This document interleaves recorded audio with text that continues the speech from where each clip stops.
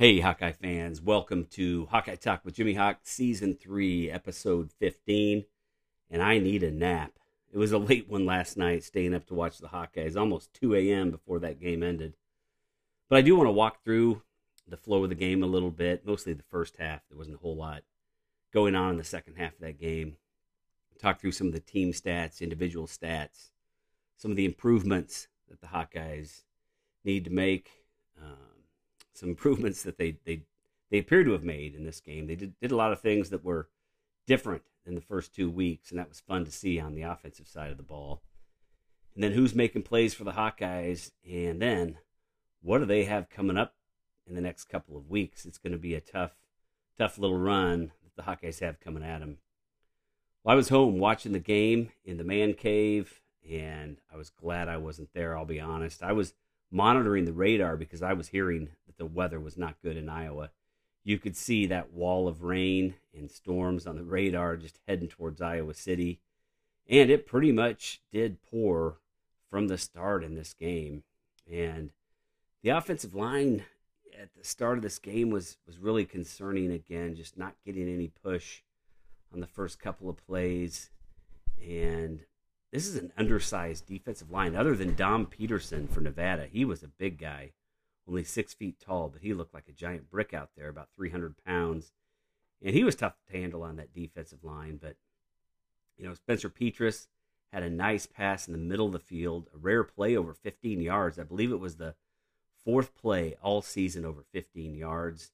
So the first two games, the Hawkeyes only had 3 plays on the offensive side of the ball that were over 15 yards. It's pretty unbelievable.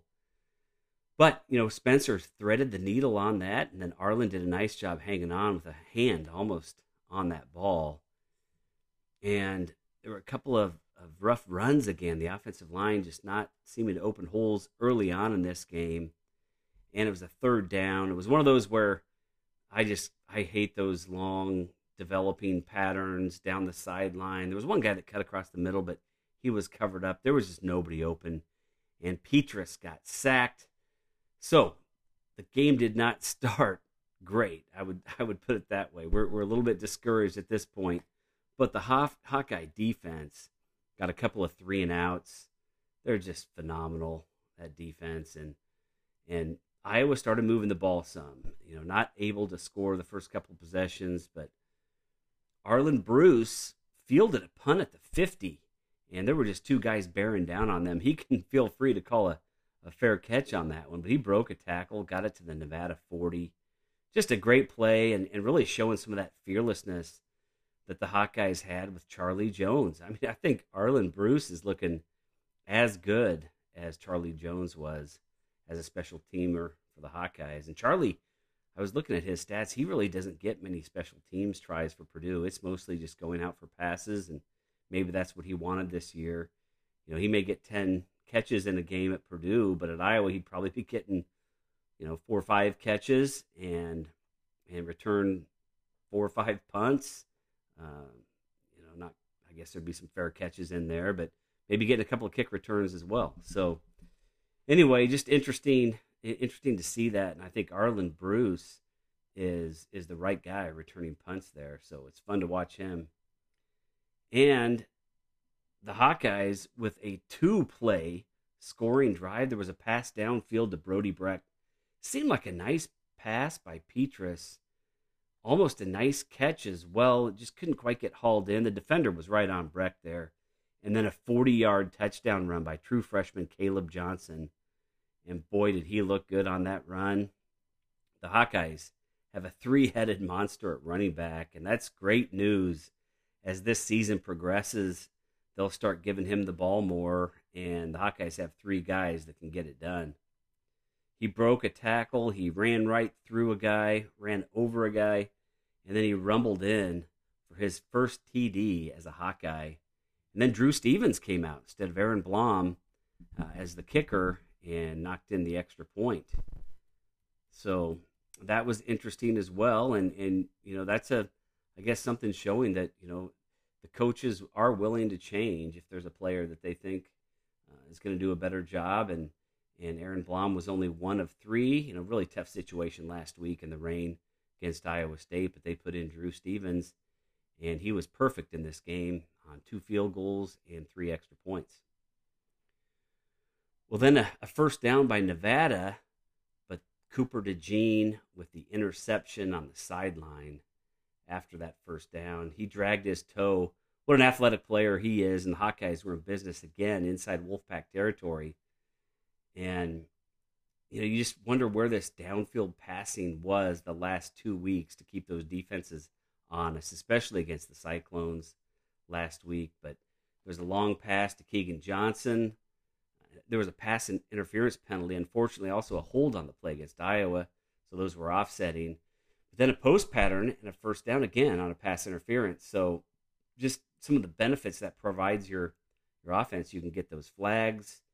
It's going to open things up so that the defense can't just stack the middle of the line there. So, it's those types of plays we've been waiting for this year. And what a pass, what a catch by Arlen Bruce for the touchdown. Actually, Spencer Petras could have dropped it in there a little bit easier. He was just so wide open. But it was a TD pass to Arlen Bruce. He dove for it. Nice catch. And the first passing touchdown of the season for the Hawkeyes. And I guess to be fair, it was only the 3rd touchdown of the season in Game 3. So it came from the 21-yard line. He just could not have been more open. Did a great job chasing that ball down. And Arlen Bruce is a good one, folks. We have a really good wide receiver in Arlen Bruce. We have some offensive players, and it's good to have some of those guys back. Keegan Johnson, Brody Brecht, getting those guys into the rotation. Hopefully they can stay healthy and keep things moving forward on the offensive side of the ball. Well, after another stop by the Hawkeyes D, Nevada had a 66-yard punt all the way down to the 6-yard line. And the Hawkeyes went for it. Another long pass to Brody Brecht on first down. The throw was just off a little bit. Didn't seem like a bad throw, just really not on the same page. Brecht's been out quite a bit, and I think those two will get that connection going here as they play more together. It looked like a back shoulder throw by Petras, and Brecht wasn't expecting that, so incomplete. But I'm just happy to see the Hawkeyes going down the field with the football and wishing they would have done that more in the first couple of games. Then Gavin Williams on 2nd and 10, he had a 12-yard run to give the Hawkeyes some breathing room out to the 18-yard line. Gavin was really looking good on that drive. He had some nice gains running the ball, had a long pass reception where he made some moves as well. But that drive stalled, and then Drew Stevens put it through the uprights for a 17-0 lead, and that's how it went into the half. Second half started, and then the lightning came, and the game was postponed. I think it's a minimum of 30 minutes. The game has to be delayed when there's lightning. Fans had to get out of the stands. The players went to the locker rooms. The one thing that I enjoyed about that was thinking about all this time that the Nevada football players had to spend in that pink locker room during all the delays, and it had to be just looking around at the pink toilets and the pink walls and just wondering what is going on. Well, finally, they came out onto the field shortly before 10 o'clock p.m. You knew not many fans would be left after that delay. The students are probably out having fun on the town. The fans who have a ways to drive are probably on their way home soaking wet. But Nevada was looking pretty good out of the delay. They went on a nice drive, and the Hawkeye D stood up, made some nice plays to back Nevada out of field goal range, highlighted by a sack from Lucas Van Ness. And Nevada's 6'9" quarterback played a couple of snaps on that drive. I almost cringed watching him. He did run for a first down on a 4th and 2, but if Wagner or Van Ness, Noah Shannon, Jack Campbell put a hit on that kid, they could snap him in half.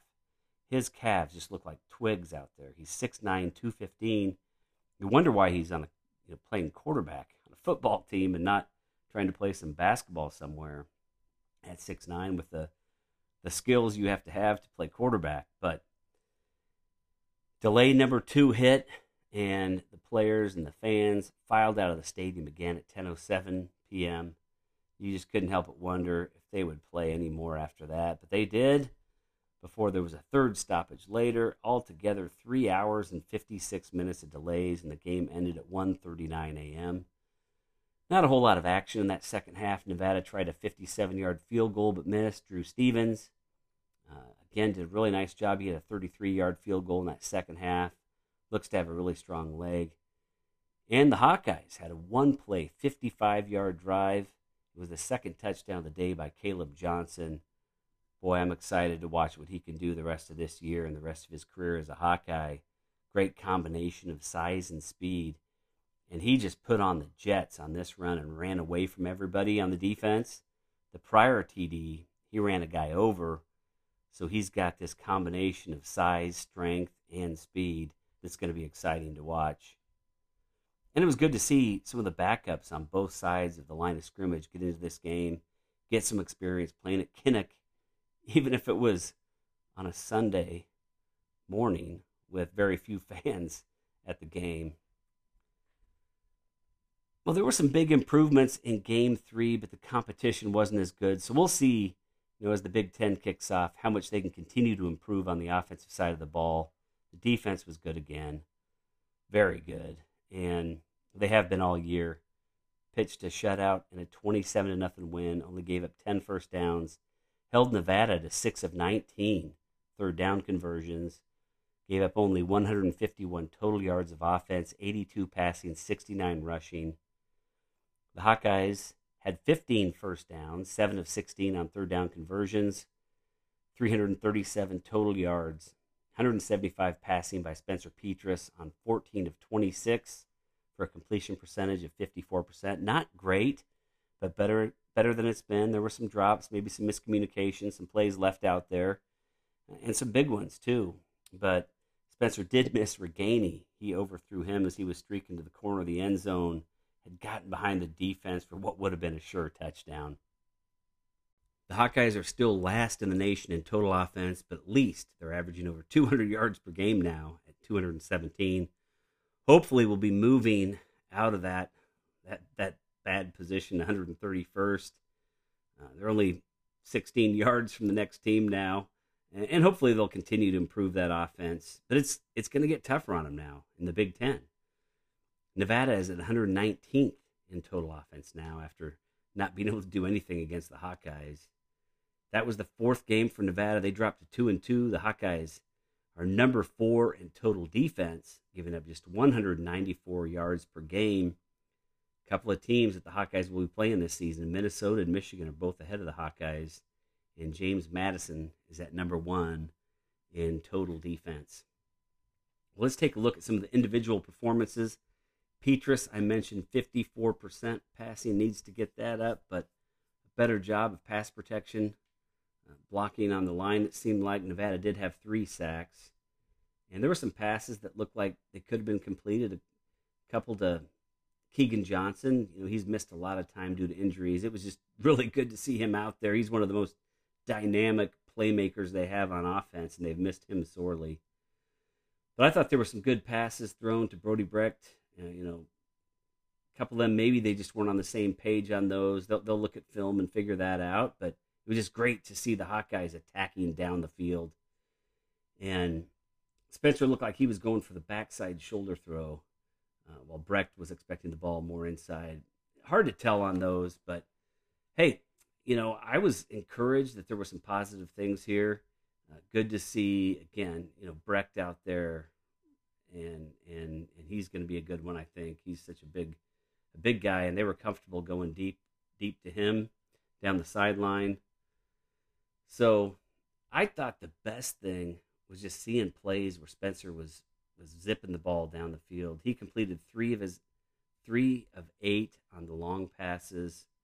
A couple more looked like they could have been completed, but that opens up that offense. And, as I've mentioned, I wish they would have done that earlier in the season. I don't care who the personnel is. They just need to air it out a few times, keep the defense from being able to load the box as much.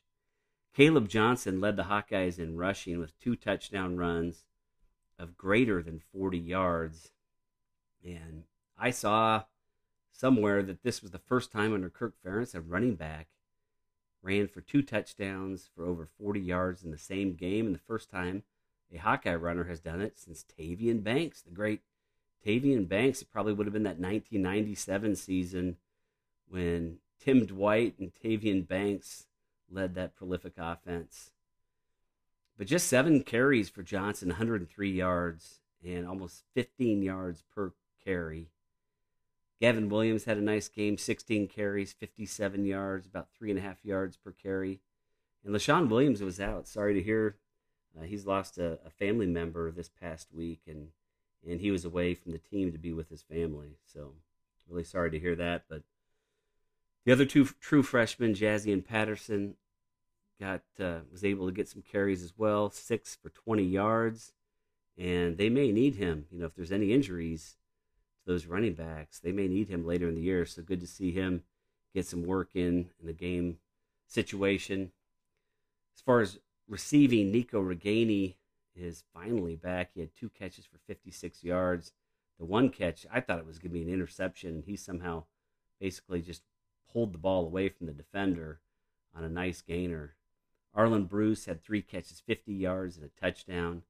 Gavin Williams, 3 catches out of the backfield. Keegan Johnson, 2 catches. Great to see him out there. Another playmaker that this offense needs so bad, with he and Arlen Bruce out there, and then Brody Brecht. There's some playmakers on this offense that are going to make some things happen. So that was exciting to see. Only, I think it was 2 catches by Sam Laporta and none by Luke Lachey. So just, I believe, 2 catches by the tight ends in this game. On the defense, Jack Campbell had 10 tackles, Van Ness with 8, including 1.5 sacks, and another tackle for loss.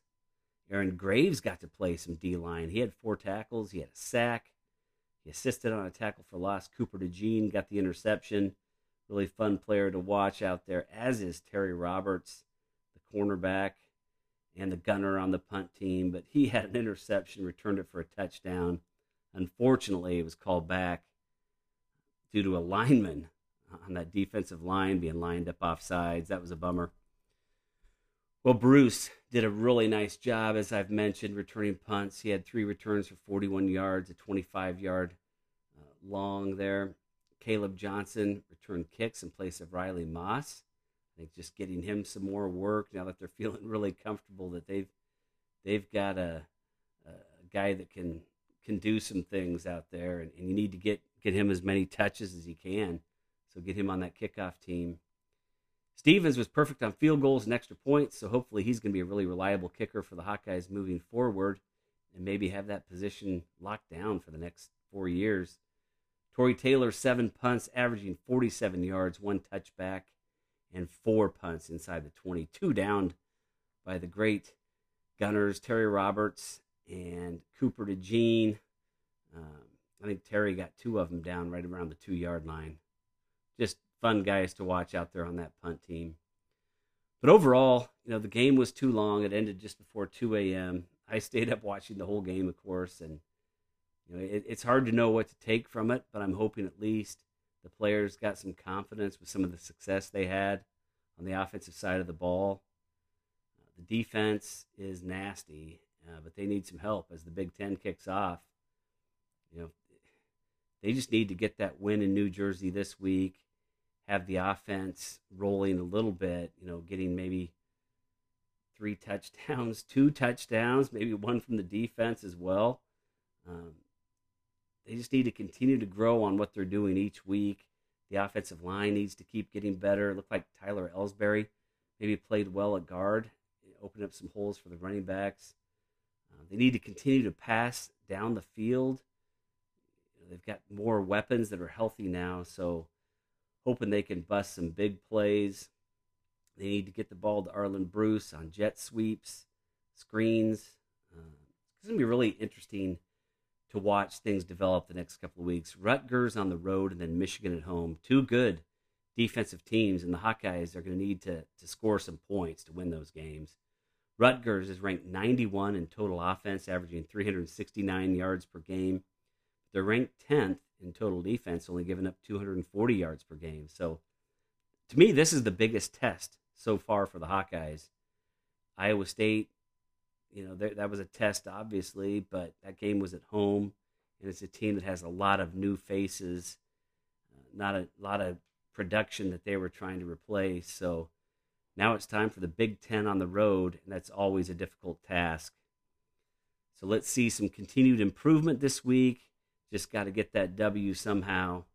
And I'm sticking with my prediction for the Hawkeyes to win this one, updating my score to 20-16. The Hawkeyes win. Maybe Terry Roberts gets the defensive TD to count this week. Let's get the W, Hawks. Go Hawks!